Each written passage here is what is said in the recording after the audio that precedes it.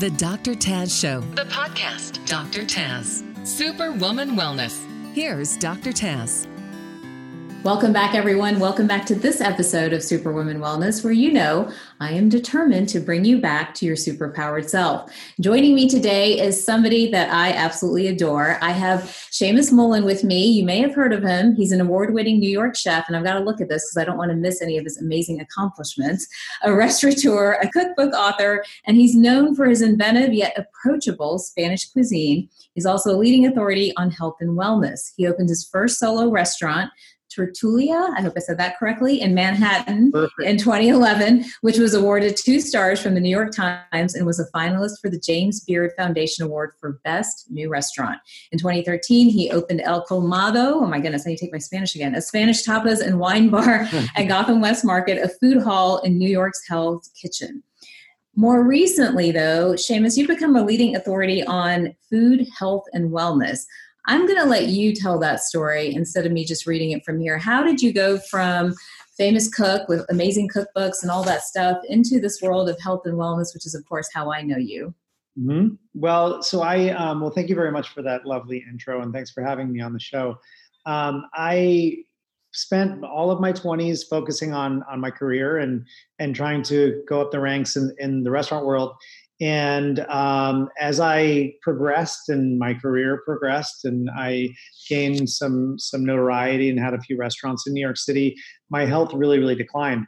And unfortunately, the restaurant industry is one where you you put up and shut. So anyway, in the restaurant industry, we have a tendency to just really to put your head down and work and ignore anything else that's going on. And there's people kind of take a sense of pride in the number of days they've worked without a day off and how hard they're working. And I was no exception. I really did not pay any attention to what was going on in my body until I got to the point where my body literally said, "Uncle, you got to stop. You got to treat me better than you're treating me." And so I was dealing with chronic inflammation on a daily basis. I didn't really know that. All I knew is that I'd work, 16, 17-hour days and I'd get home and collapse and then start over the next day and do this over and over again. And I just assumed that I felt so terrible because I was working so hard. But eventually I started getting these really acute attacks in different joints. They started in my right shoulder, where I would get just tremendous pain in my shoulder joint and I wouldn't be able to move my arm at all. And I'd go to the ER and they, would give me an X-ray and say there's nothing wrong with me and send me home. Mm-hmm. And that happened over and over and over again. And then eventually those attacks started happening in other joints. It started in my right shoulder and then it went to my right hand, my knee, my hip. And pretty clear there was something systemic going on. And I was eventually admitted into the hospital under observation and diagnosed with rheumatoid arthritis. Gotcha. So I had been kind of going through this for years. I'd been going through kind of low-level systemic inflammation, dealing with an autoimmune disease. I knew nothing about autoimmune dysfunction. I didn't, even though I knew a lot about food, I know about the correlation between food and systemic health. And then I went down the conventional path of treatment, which was I started with Plaquenil, which is a malaria drug. Yep. It's been used for many years to treat RA. And then it went from there to NSAIDs, methotrexate, which is a chemotherapy drug. Mm-hmm. And then eventually to biologic drugs, which are immunosuppressants. And while these drugs did help to suppress the acute inflammation, I started dealing with all sorts of other secondary issues as a result of the drugs. Right. And my general health just went from being pretty poor to being terrible. And I kind of hit rock bottom in 2012 when I got an infection that spread to my brain. And I got bacterial meningitis and I actually died in the ICU. Oh my gosh. So that was when I realized that if I didn't make a change, and the odd thing is I'm not a terrifically religious person. Yeah. But in that experience, I really realized that there is something greater than who we are, and that we also, as humans, have a tremendous amount of control over our autonomic nervous system that we don't really realize that we still have. And I very specifically remember in this state of sort of I call it conscious unconsciousness, where I was dying, but I was aware of the fact that I was dying. And I had this kind of internal dialogue and decided I'm not going to die. Huh. And that was where things changed for me. Wow. What a story. So you remember that moment. You remember Yeah. potentially leaving and then making a conscious choice to stay.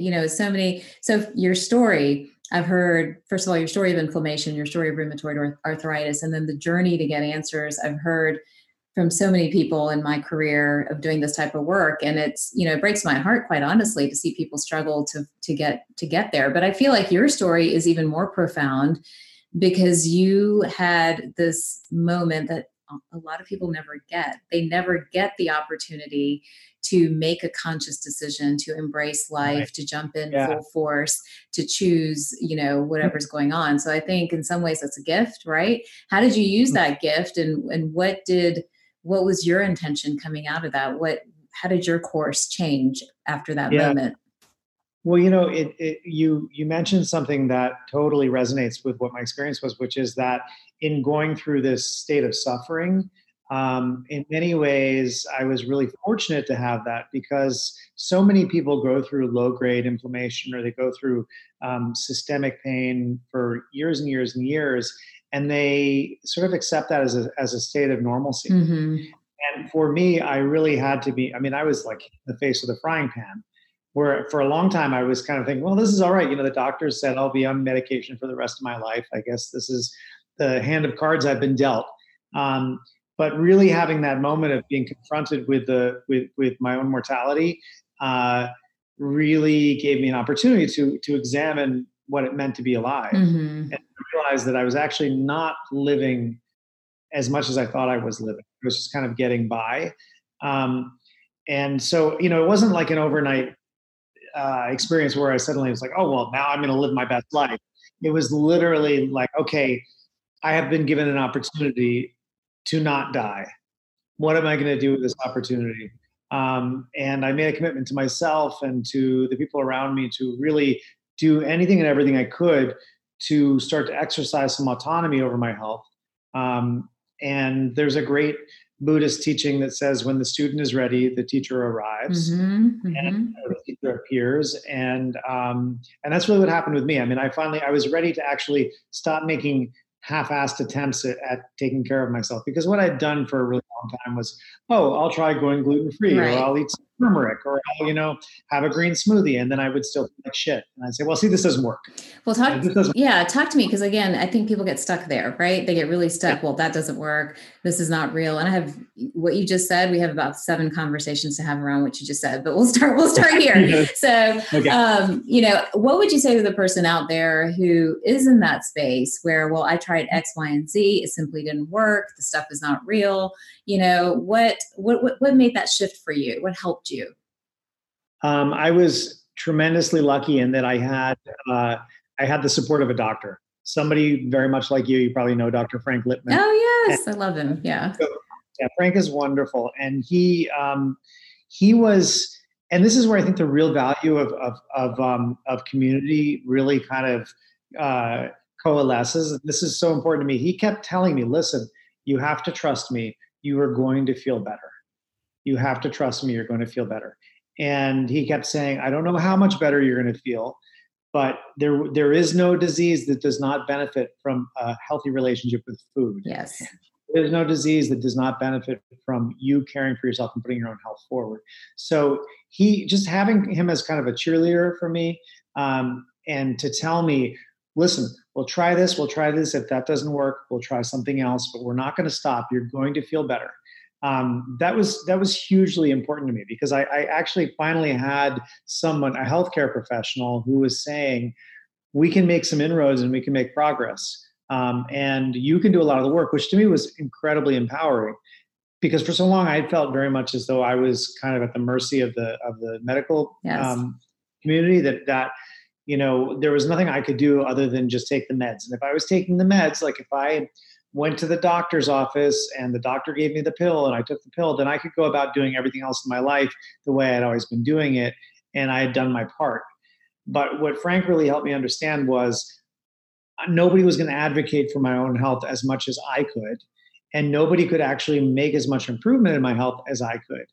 That those choices I made every day, small individual's choice, was going to impact the course of my well-being. So having somebody around me, and that's where I really see the value of community, of health coaches, of doctors in all capacities. And your doctor can be, doctor literally means teacher. Your doctor can be a dog. You can be your doctor. Your doctor can be your kid. There are so many different ways that you can find doctors in your life and recruit them for different aspects. So, when I say that your dog can be your doctor, I mean your dog can be a reminder to take pause and to appreciate the moment and to accept unconditional love. And that can be just as important as making sure that you're drinking, 10 glasses of water a day. Absolutely. Just as important as making sure that you're eating a balanced meal. Like, all of those elements are so incredibly important. Nothing exists in the human body in isolation. And so that was, I was just so fortunate to have people like Frank in my life, to have my family, my team surround me and to give me a lot of support. And that's what really enabled me to do it. So I was able to focus on making sure that I was doing the work and doing the right things on my own. And that, for people that are struggling with chronic issues of inflammation or autoimmune dysfunction, it's incredibly important to be able to recruit your team around you and get your team on board. I think that's such an incredible story. And quite honestly, I can't wait to go back to my son and let him know that our dog can be the doctor. We just got a dog in this whole quarantine mess. And good. Forever, he's been arguing with me. I didn't think I was a dog mom, but he's been like, Mom, what's dog backward? I'm like, I don't know. He goes, it's God. So I was like, But anyhow, but all jokes aside, I think that community and connection is so important in the healing process. We were not meant to live alone. We were not meant to be alone. And I think it sounds like that's what ultimately healed you. I have so many questions for you, but the first one because I know the next one's going to take up all our time, but the first one is, what did that change in your business world? What did that change when it came to your restaurants and to your craft and things like that? Did that have a shift there as well? Yeah, I know it definitely did. And it's, it's unfortunate that in the world that we live in, particularly in the world of restaurants, it's very difficult to have a healthy business and to lead a healthy lifestyle. Yes. It's extremely difficult. If you think about it just logistically as a restaurant. Oh, yes. The people that work in restaurants don't eat on the same schedule as people who are going to restaurants for fun or for pleasure. They're forced to eat at very odd hours, which in my case meant I might have eaten some food standing up at 4 in the afternoon out of a quart container while doing 16 other things. And then throughout the course of dinner service, I was probably eating, tasting things as I needed to taste them throughout the course of dinner service. And I was never really hungry, but I was never not hungry. And then at the end of dinner service at midnight, I suddenly was really hungry. So the first thing I'd want to do to wind down is to have a drink. And then once I'd have a drink, then there was a second drink. And then suddenly I was making bad decisions around food. And now it's 4 a.m. and I'm just getting to bed on a full stomach. So it's that in and of itself, and that's a very minor piece of the unhealthy equation. Right. That in and of itself makes it very difficult. So it was, I had to, behaviorally in the restaurant, in terms of how I worked, I had to create a schedule for myself, which meant I needed to eat regularly, and I needed to eat well. And I needed to do that despite the schedule of my work schedule. So that meant parsing out time and saying, okay, this is when I'm eating lunch and this is what my lunch looks like. This is when I'm eating dinner. And I was lucky to be able to do that because I had a staff. But then in terms of how the restaurant itself, it made me start to reorganize and reevaluate all the decisions that I was making in the restaurant. I grew up in the world of farm to table cooking. It's right.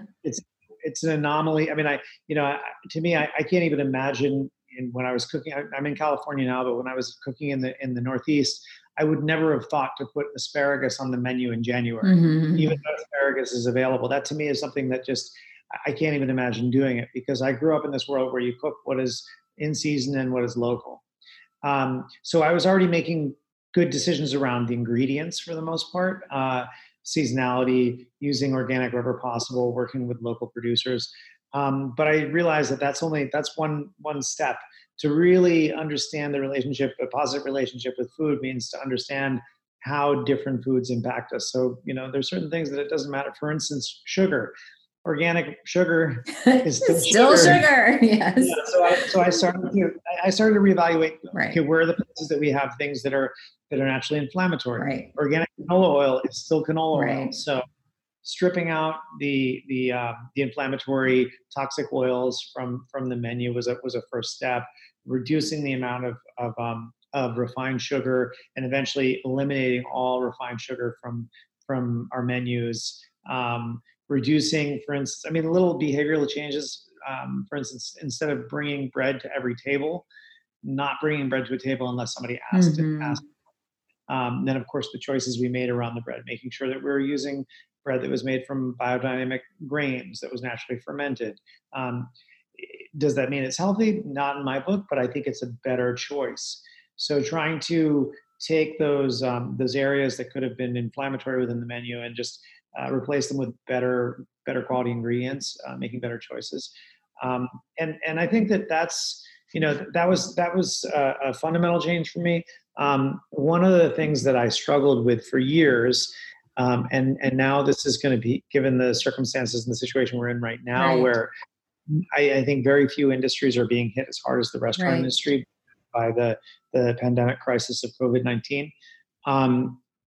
The sad reality is that it's very difficult to run a business like a restaurant business and have your business be healthy without your health suffering. Right. So this really It's tough. double-edged sword. Yeah, it's very hard. I'm sure you find even as a healthcare practitioner, you have to remind yourself of the importance of taking care of. Oh, I get sucked in all the time. Are you kidding? I run I have a pretty decent, it's not a huge company, but we have 50 people that I'm responsible for right now. My husband has 30, and, to be shut down and to not be able to work. And I know you guys are going through the same thing. It has really huge ramifications for us. And so all of last week, because we're talking right in the middle of this whole COVID-19 crisis. I feel like right when we're coming off a week where the country there's a light switch that went off for everybody. Yeah. Like last week was horrific. It was horrific. I don't think I followed one health habit that I believe in, whether it was sleep or food or exercise or any of it. And I remember by the end of that week, waking up Saturday morning, just being like, I feel like I've been run over by a truck, and I'm slowly coming out of it, right? We go through the different stages from denial to anger to grief, like all this other stuff. But, I don't know. As I'm listening to your story and applying it to our current times, there's so many lessons there.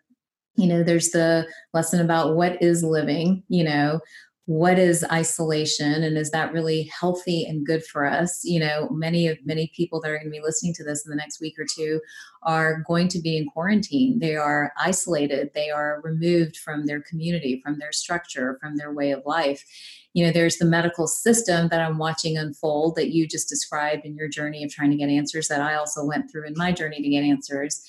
And just, there's a whole lot wrapped up right now. And then on top of that, I was looking, and you probably have seen this too, whereas most of the country was actually on an upswing of being healthier and making healthier choices, what this has done is switched an emotional trigger in everybody. And people are stocking up on Spam and, Oreos and all the stuff that we haven't even talked about probably for 20 years, So I think this is wreaking havoc on everyone. I think as a survivor, someone who's kind of been in a battle, what would you say to folks who they're look, we believe in healthy food, but right now I'm worried about my job and I'm worried about running out of food, which in this country, who would have thought that we'd be having, I feel like I'm in a really bad movie, quite honestly, but what would you say to folks about their feelings around food right now, but more importantly, their feelings around angry at maybe the medical system, anger at just what's happening, feeling isolated. As somebody who's really been through some tough battles of your own, what would you tell them? Yeah. It's really hard. We are facing as a nation the first time in modern history, the potential of food scarcity. And this obviously being driven mostly by the need to isolate. Right. Which means our food producers need to isolate. The people that are working in farms. I mean, I speak to all of my colleagues. I no longer have restaurants now, but I speak to my colleagues in the restaurant world, and the downstream effect of people not going to restaurants is massive. If you think about most of the suppliers that provide raw materials to restaurants, they don't have the infrastructure or the connections to provide to supermarkets. So they're not able to pivot to being direct to consumer or to provide to supermarkets. Think of that. So, wow. Yeah. So that's going to continue to drive this idea of isolation and the potential for food scarcity. And so I think it's really important to acknowledge that that's a reality that we're in right now. And I don't know how long, nobody knows how long it's going to last for. But more than ever now is the time to recognize that our relationship with food is fundamental, because I think for a long time we did get to a point where we took the presence of food or food-like products for granted. Right. And so many of the worst quality, most calorically laden, nutrient deficient foods have been the most accessible. And unfortunately, those are also the ones that are the least perishable. So they're going to continue to be accessible. But that doesn't mean that now is the time to go in one direction, which is to just completely hoard Spam and Oreos and all of that stuff, and be like, okay, my relationship with food is out the window. But at the same time, it's not the time to also be didactic about it, to give yourself a break and to cut yourself some slack and understand, listen, I think in many ways, everyone is an emotional eater. There's a comfort that comes with food that's ingrained. We have a primordial response because having food means that we're safe. Our ancestors, hundreds of thousands of years ago, that didn't have the same sorts of access to calories. When calories were available, we hoarded them. And so there's this emotional response that's built into our DNA that says, okay, food is here, that's comforting. And I think it's important to acknowledge that and to be okay with that, and cut ourselves some slack, because we are in unusual times right now. We're in uncharted waters. But at the same time, I think it's also an opportunity. And I don't by any means want to silver linings this whole situation. Right. But it is an opportunity to slow down. It is an opportunity to reconnect with our immediate family, and also through safe. Fortunately, we're in a world where you and I are in completely different states, but we're able to connect, to maintain those connections, to maintain that web of community. I think that's incredibly important. And in slowing down, this is the time to learn some of those techniques that from our grandmothers that a lot of us have forgotten. Canning, freezing, pickling, making bread, learning to make your own bread, Yeah. So and that has been like one of the side effects of, we've only been in California, we've been in lockdown for 10 days. But I'm already seeing, people are cooking a lot. They're becoming creative with how they're cooking. I think this is a good opportunity to not necessarily throw all your goals and rules out the window, but to also see, okay, well, what can I do? What can I not? I've seen funny memes like the bread aisle that's completely empty, and then everyone's like, well, suddenly nobody has a gluten allergy anymore. What happened to that? But I think it's an opportunity, albeit it's scary, but it is an opportunity to slow down and to reconnect to cooking. I have so many people that reach out to me and tell me, I'm cooking with my daughter, I'm cooking with my son. They're really excited to learn how to cook, to learn how to make eggs, to learn how to do things that they've never done before. And I think that's great. These are skills that our children should know. I'm very lucky in that I cook my whole life. My grandmother's incredible cooks. And so to me, cooking is just intuitive. I've done it all my life. But for so many people, it's skill intimidating. It's so intimidating. Yeah, they can't get in there. Yeah. So this is an opportunity to kind of get back to that.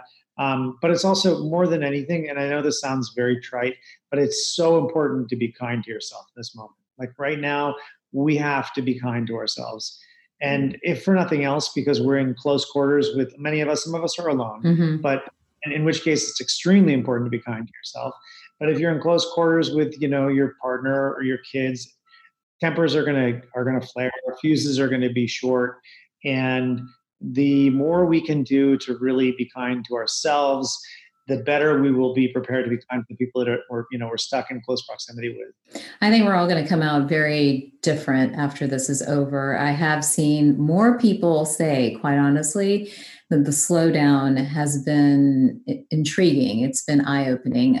Children that were behavior issues no longer have behavior issues. Like there's just been this quieting. It's almost like our stress levels were all so high, and this has sort of forced everybody into re-examining really what family is, what friendship is. I've been picking up the phone. I've been horrible. I've been picking up the phone and calling friends and trying to reconnect. And, I think it's just forced us all to reevaluate what's really important, but it has been taxing. And I think the one thing too, that I would love everybody to learn from you is that even when we're talking about this virus and what we should and should not be doing for COVID-19, what I'm seeing on my end from a medical perspective is that it's the undercurrent of inflammation that is taxing the immune system. And as a planet, if we can shift, to understanding what is triggering inflammation and what is not triggering inflammation, I do think we'll have a healthier planet. And I think it plays a role in what's happening here.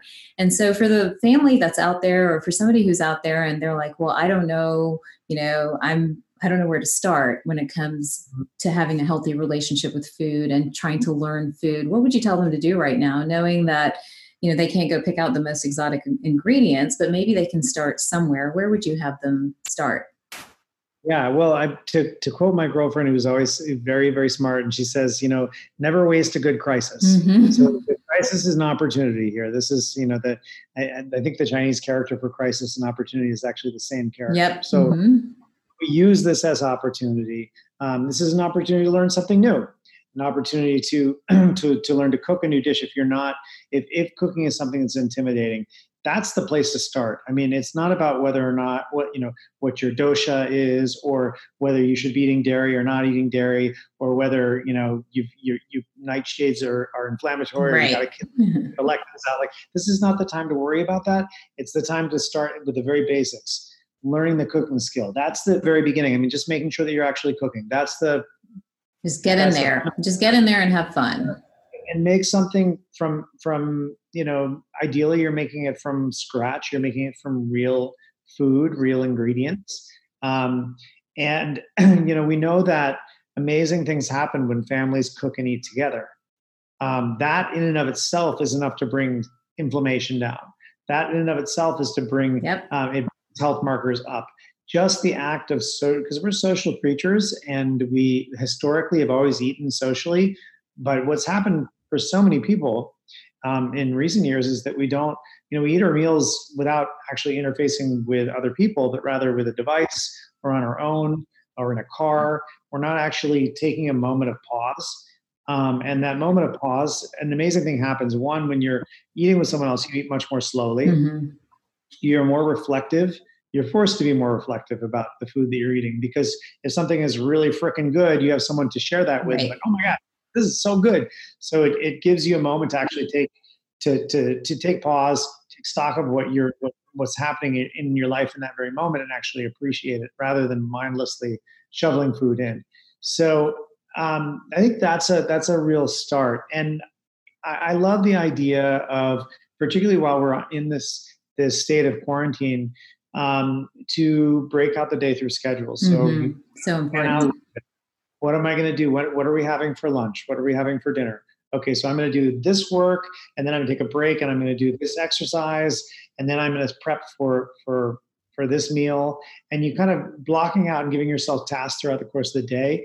That structure, I think, is hugely important, because what often happens for us is that we just get stuck in sort of an amorphous work day when we're stuck at home, and we're not giving ourselves structure. And having some structure, and cooking is a great way to have structure, because one, cooking requires structure. Right. If you're following a recipe, there's a structure to the recipe. If you're improvising, there's a structure to what you're doing, and that's hugely beneficial. And then the other thing I would really encourage folks to do, particularly if cooking is intimidating and you have kids, great opportunity to get your kids involved and to yes, they have fun in there. They love it. It's a wonderful bonding activity. It's very empowering to kids as well, and it really gives a sense of accomplishment and pride. I love all of those, and one thing I've noticed too, being home a little bit more, is that for some of us, thinking about food 3 and 4 times a day is stressful. Like, what am I going to make them for dinner? What am I going to make them for breakfast? So even like planning that out in the morning and knocking it all out, or at least having a plan in your head, takes away the stress of like, what are we going to make now? What are we going to do now? So that's something else that might be helpful. But my kids have been in the kitchen and baking and cooking and even gardening to a certain extent, and trying to enjoy, this time. What are you hoping? I know our time's almost up, but I do want to, 2 things. Like, what are you hoping that we'll all learn from this experience? What's your thought on all of this as we come out of it, or hopefully come out of it? Yeah, I mean, we're going to come out of it. I mean, that's we human beings are like cockroaches. We always we'll find a way. Yeah. But and I mean that in the best of way. It was not a disparaging statement. Yeah. But I think that, one of the things that I really do hope that comes out of this is a greater sense of compassion. That somehow in all of this, we as a species can come together more closely. There's a real understanding that we are connected, and this, for better or for worse, contagion is a reflection of connection. And contagion has such a negative connotation, and I think that we have an opportunity to turn this on its head and think of this in terms of like the contagion of compassion, the contagion of health. What are the ways that we can spread a message of compassion? I think that's hugely important. And then I think, one of the other things that hopefully will come out of this, and I think this will happen, the longer this goes on, the greater the probability of this is, that we'll come out with a reflection of doing things differently than we've been doing them. You mentioned and my friend Dr. Alejandro Younger talks about this a lot, is that the earth as sort of as an organism, as a single body, and in the way that a body that's suffering from autoimmune dysfunction, the earth is suffering from autoimmune dysfunction, that we in many ways are the pathogens that are driving this. And so we have an opportunity to reevaluate how we are living our lives as stewards of this planet, because we're not doing a very good job of it.